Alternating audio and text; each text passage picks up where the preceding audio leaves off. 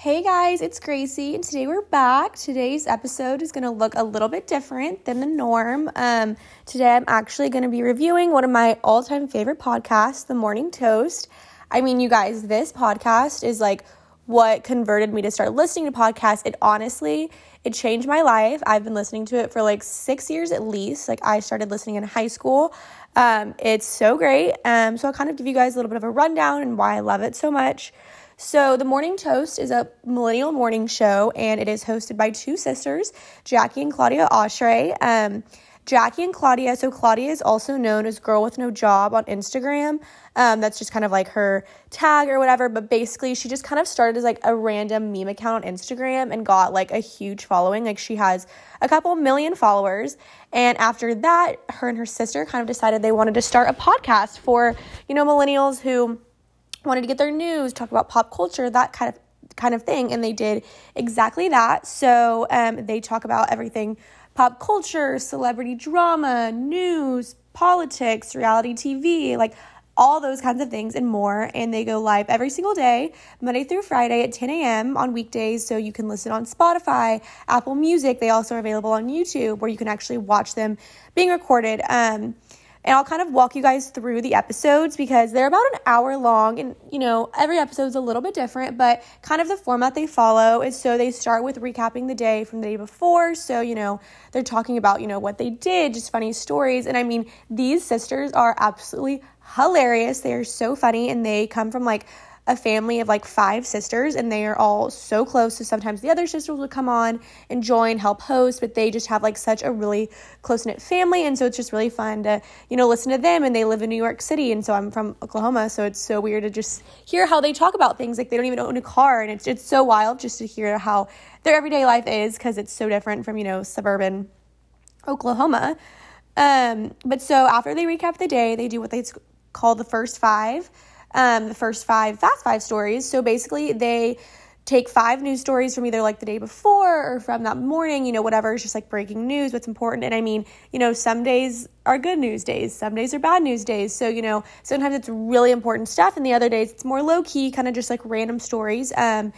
But, they do those, and after that, they do a reality TV recap. So it's kind of depending on the day. Maybe they're talking about Housewives or The Bachelor or, whatever, popular TV shows are going on in that season. And then they'll also have guest speakers.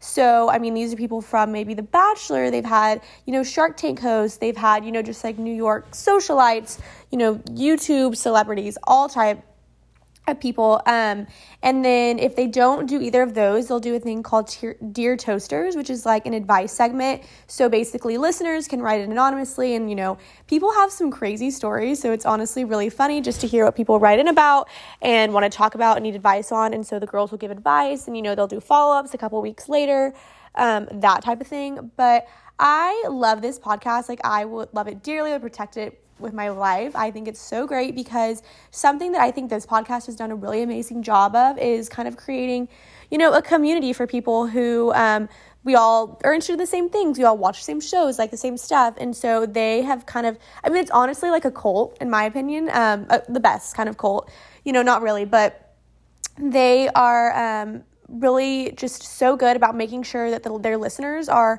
involved, and they become just a community. They're not just random people who listen. And so they have created Facebook groups. I mean, there's probably like 30 to 50 Facebook groups for like everything you can imagine. There's Facebook groups for people who like listen to certain types of music, Facebook groups for cooking, Facebook groups for people who live in certain towns that want to meet up and be friends, like all sorts of things. And they have just done such an awesome job of like creating such an inviting community. And I think, especially during quarantine, like I wasn't leaving my house, but I was getting on Facebook and I was talking to these people and just writing about my daily life, and I was feeling like I was connecting to them and what they were doing during quarantine.